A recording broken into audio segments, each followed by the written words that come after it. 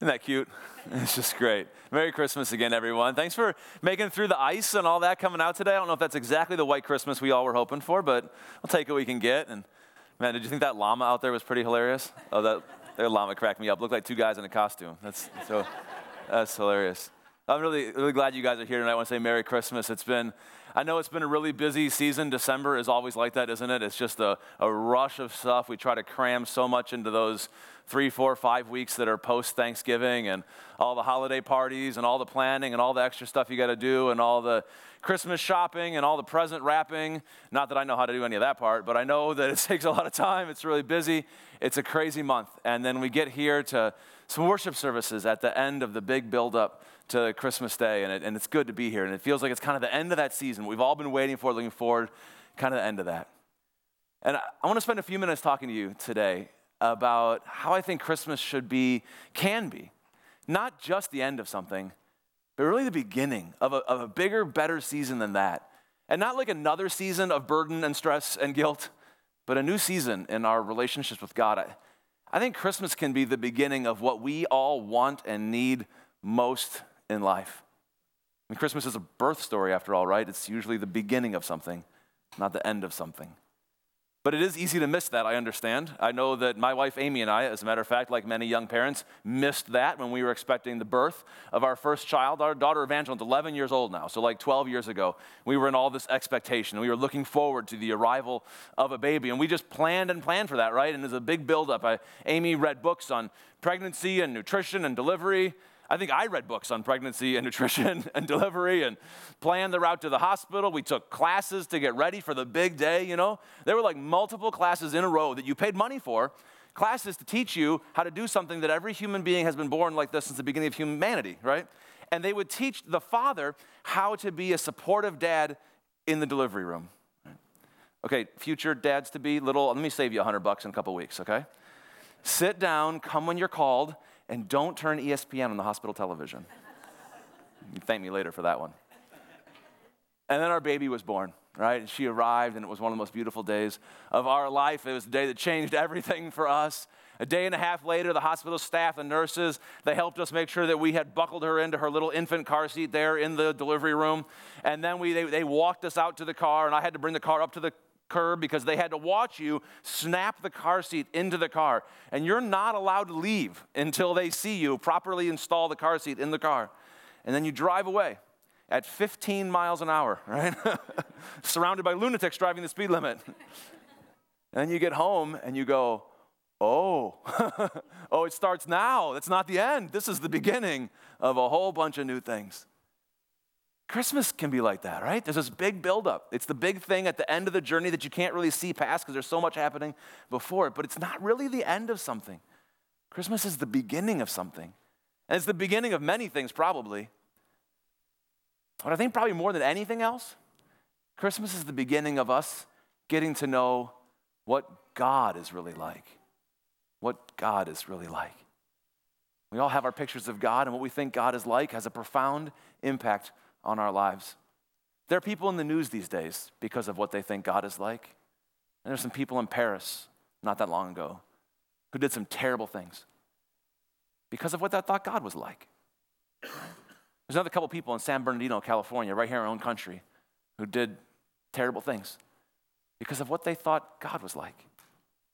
There was a guy in Colorado, I'm sorry to say, who shot up a clinic because he thought he knew God in a Christian way. God forbid. I mean, what you think God is like can have a profound impact on the shape and direction of your life. And I hope that none of us in this room ever make the news in any way like that. And yet what we think God is like can have a profound impact on the shape and direction of our lives. I mean, I've got friend after friend after friend who grew up learning to think that God was the kind of character who pulled all the strings in their lives, made every little event happen, and if you believed in God, then God would hold up his end of the deal and never let anything bad happen in your life. And then I watched one of them get cancer, or their kid get cancer, or read about some disaster in our part of the world or another, and they go, what? It was a lie? I was believing a lie? Enough of that. And then probably the biggest hope they could have had in a pretty dark time is gone. And what you think God is like can have this profound impact on the shape and direction of your life. A lot of us grew up coloring a lot of shades of guilt and shame into our picture of God. And whether we had the concrete picture or not, we learned to think of God as someone with like a wagging finger and a scornful face and a constant demand for more. And it was never enough. And depending on the environment you grew up in, maybe you kind of associated that with like an earthly father for whom nothing you ever did would be good enough. And eventually you just said, enough of that. Who needs more of that? I'm walking away from that. And then sometimes what happens in our lives is that we not only pictured God like that, but we kind of became like that. And it's a natural thing to have happen because when you never get any grace in life, honestly, it becomes a lot harder to give any grace in life. And so it turns out that not only did your picture of God start to break your heart, but it began to break the hearts of the people in your lives, the people around you. So what you think God is like can have a deep and profound impact on the shape and direction of your life. And like we could go on and on like this. There are probably as many different ways to think about God as there are people in this room, maybe as there are people in this world. And as we gather for Christmas today like this, we have a lot in common in this way with the people who gathered for the very first Christmas Eve, before they knew that they were going to call it Christmas Eve. The people who were there when Jesus was about to be born, they thought they knew what God was like. The people who knew Jesus when he grew up, when he was an adult, when he taught and led and called followers, they thought they knew what God was like. And then Jesus entered their lives. And then Jesus entered their world, and they met God in the flesh, the Word of God made flesh, the presence of God dwelling among them. They met God face to face, and they came to find out what God was really like. And I want to give you a question to think about here Christmas Eve. In fact, just use your imagination with me for a second and think, what would happen? What would it be like? What would I learn if Jesus entered my life? Right? Like in a literal way, if the person of Jesus came and took you out to dinner and had a conversation with you. If Jesus worked in your office, if Jesus moved into your neighborhood, and when you were both done shoveling your driveway, you talked after. What would happen if Jesus entered your life? What would it be like? What would you learn if you could meet God? If you could meet God face to face, what would you learn? I think one thing that we would learn is we would learn that God is not a God of guilt and shame. God is a God of incredible grace.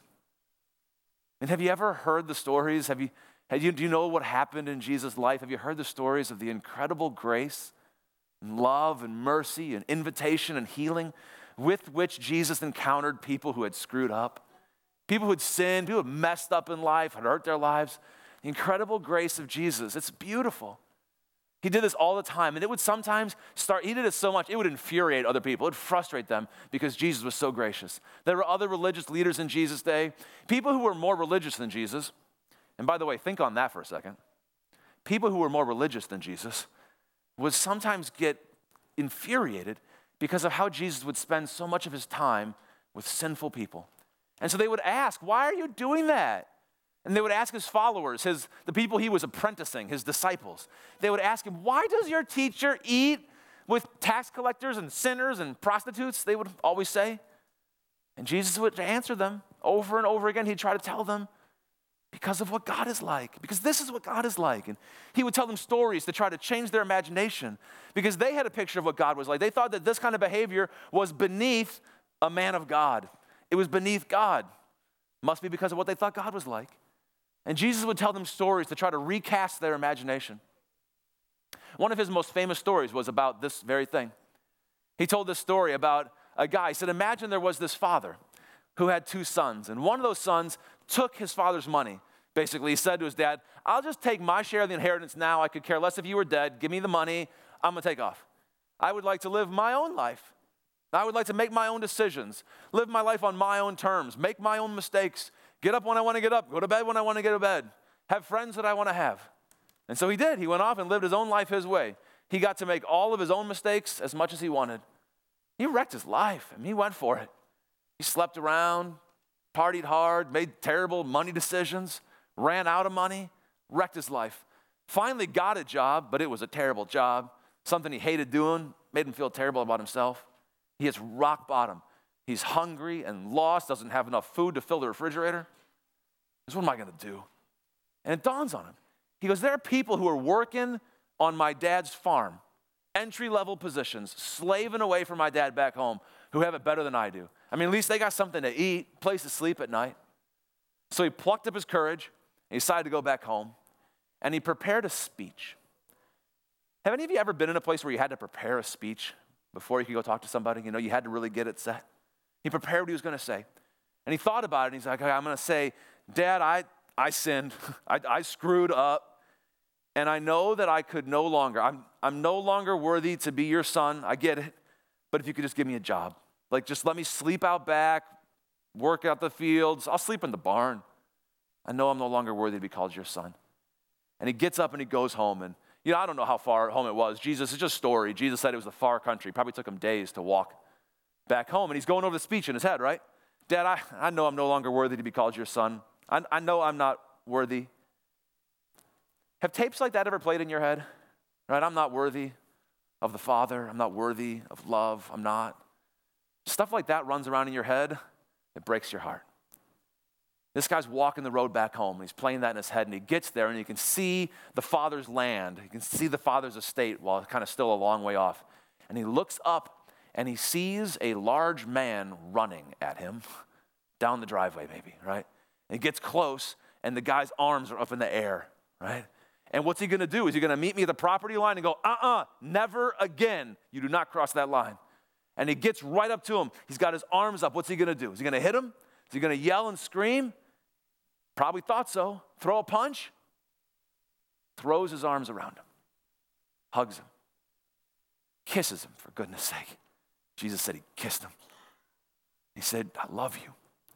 And you are my child. You are my son, and you always will be. No matter whatever terrible, disgraceful choices you made, you always will be. And he communicated to him by giving him a robe, the signs of sonship in the family, ring on his finger, sandals on his feet. And Jesus said, that's what God's like. That's why I do what I do. You want to know? That's why I do what I do, because God is like that. Come to think of it, why don't you do that? What must you have thought God was like? What would happen if Jesus entered your life? What would happen if you knew, like beyond a shadow of a doubt, unshakably to the core of your being, that you were loved? That you were loved and that you belong. And you didn't have to earn that from people. And you didn't have to impress them. You didn't have to hope that people would like you or love you or accept you or that you do something so that you could belong. You were loved permanently, deeply, by the figure in the universe who matters the most. And you're good now. You're secure now. You don't have to worry about it anymore. You're loved. What would that do inside of you? And not only what would that do inside of you, but what do you think that would do through you? Like, what would happen in your relationships if that began to be reflected in your life? When you get grace and you're able to give grace. Just imagine what would happen in your friendships if your friends began to think of you as a person of incredible grace. Married people. Not to imply that you're not perfect already, but in your marriages, what would happen if your spouse began to think of you as a person of incredible grace? God, make it so.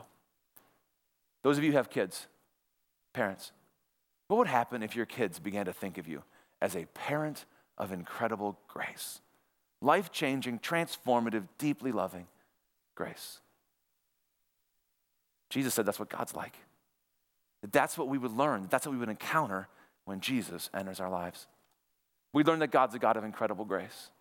We would learn that God is a God of incredible compassion, that God sees the people nobody else sees. Have you heard the stories of Jesus' life? Have you ever heard how he spent the time and energy, his attention, the moments that made up his life, the most precious resource anybody has, spent it on people that didn't matter to anybody else? You read the stories of Jesus' life, he spent his time having conversations with, talking about God with loving people who everybody else thought was the wrong race, that people thought was born in the wrong country, with people who were incurably, terminally, sometimes kind of disgustingly ill. He spent his time with people who were too poor to matter in the decision-making of the powerful. He spent his time and his attention on people who were what we would now call mentally ill or mentally handicapped, who didn't at first glance seem like they had a lot to offer back. And Jesus saw people that nobody else saw. They mattered to him when they didn't matter to anybody else. And he gathered all of us people like that and made us a family.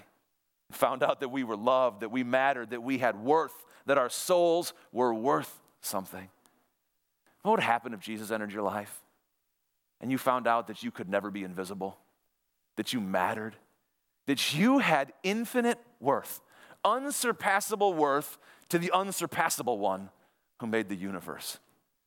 And then what would happen if it dawned on our collective hearts, on you individually and us together as the people of God, that the people who don't matter in the math of this world matter to God?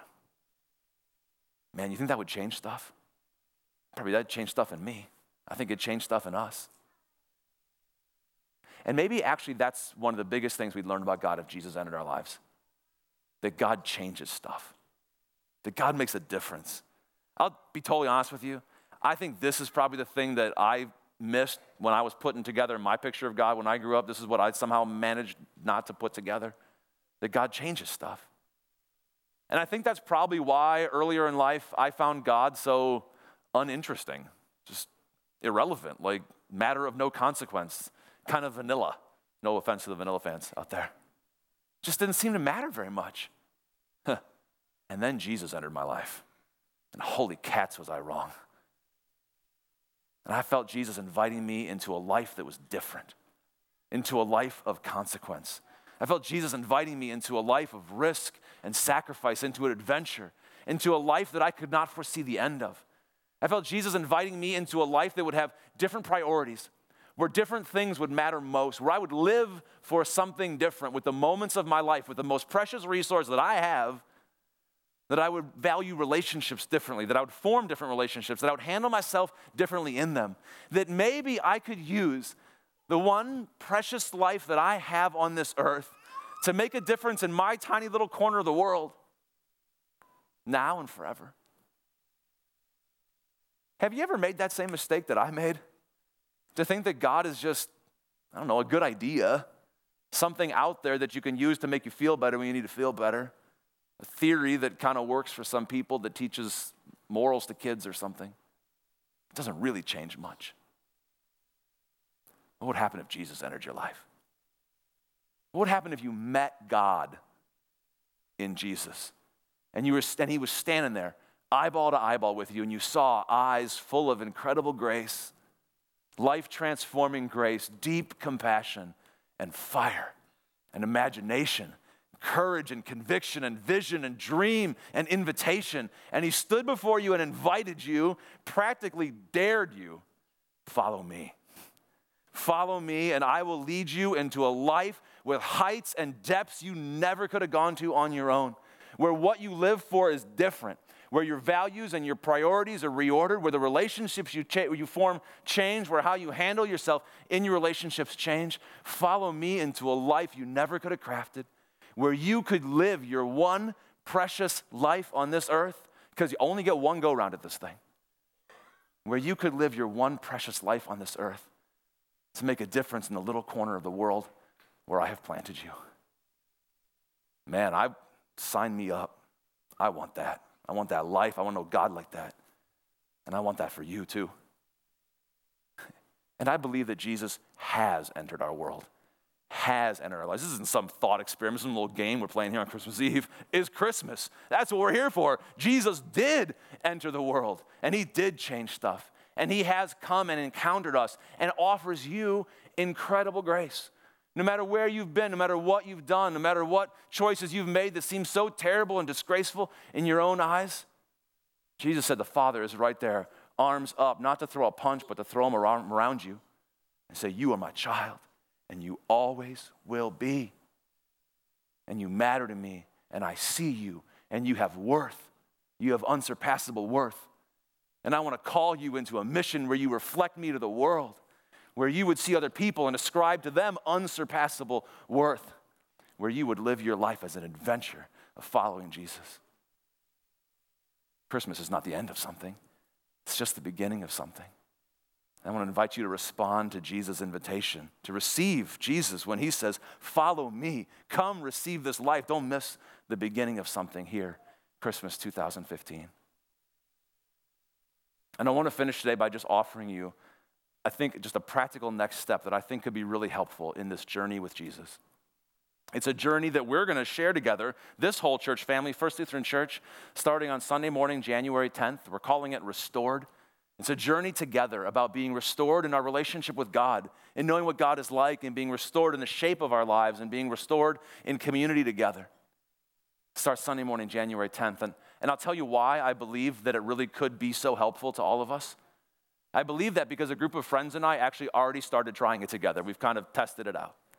Like many people here at First Lutheran, I'm part of a community group, and around here, that word means we use that to describe kind of a smaller group of friends who just share and grow in life together. It's not, in case you're new to First Lutheran, this isn't like a pastor thing. This is just a learning to follow Jesus together thing. And back at the beginning of September, we started talking about this same stuff. And now every Sunday night, with a couple of weeks off, since the beginning of September, we've gotten together with our kids. We have a lot of kids in our group. There's a ton of chaos. And we have dinner, and we sit down, and we talk. And we've had some of the most important conversations and experienced vibrant spiritual growth and gracious life challenge, unlike I've experienced almost anywhere else. And now this is the journey that we've decided to share with our whole church family, starting on January 10th. And I want to invite you into that. I want that experience for you also. As Jesus comes in front of you on Christmas, as Jesus enters your life, as Jesus enters our life together and invites you to follow me, take that next step in your journey with Jesus and see what new season God wants to begin in your life. Let's pray for that. Father in heaven, you are good. You are all good and you are all love. You are full of grace and compassion. We know this because you haven't stayed away and let us figure it out and make it up. But you entered our world. You came and dwelled among us in the person of Jesus. And God, I pray that you would help us to see you. That here you would help us to see that you are a God of incredible grace and deep compassion and a God of life transformation. And God, I pray that you would send your Spirit. Just come to us, God, by your own personal presence into our lives and direct us. Fill us with your grace and fill us with your power and make us new. As you were born in Bethlehem millennia ago, Jesus, be born in us today. We pray in Jesus' name. Amen.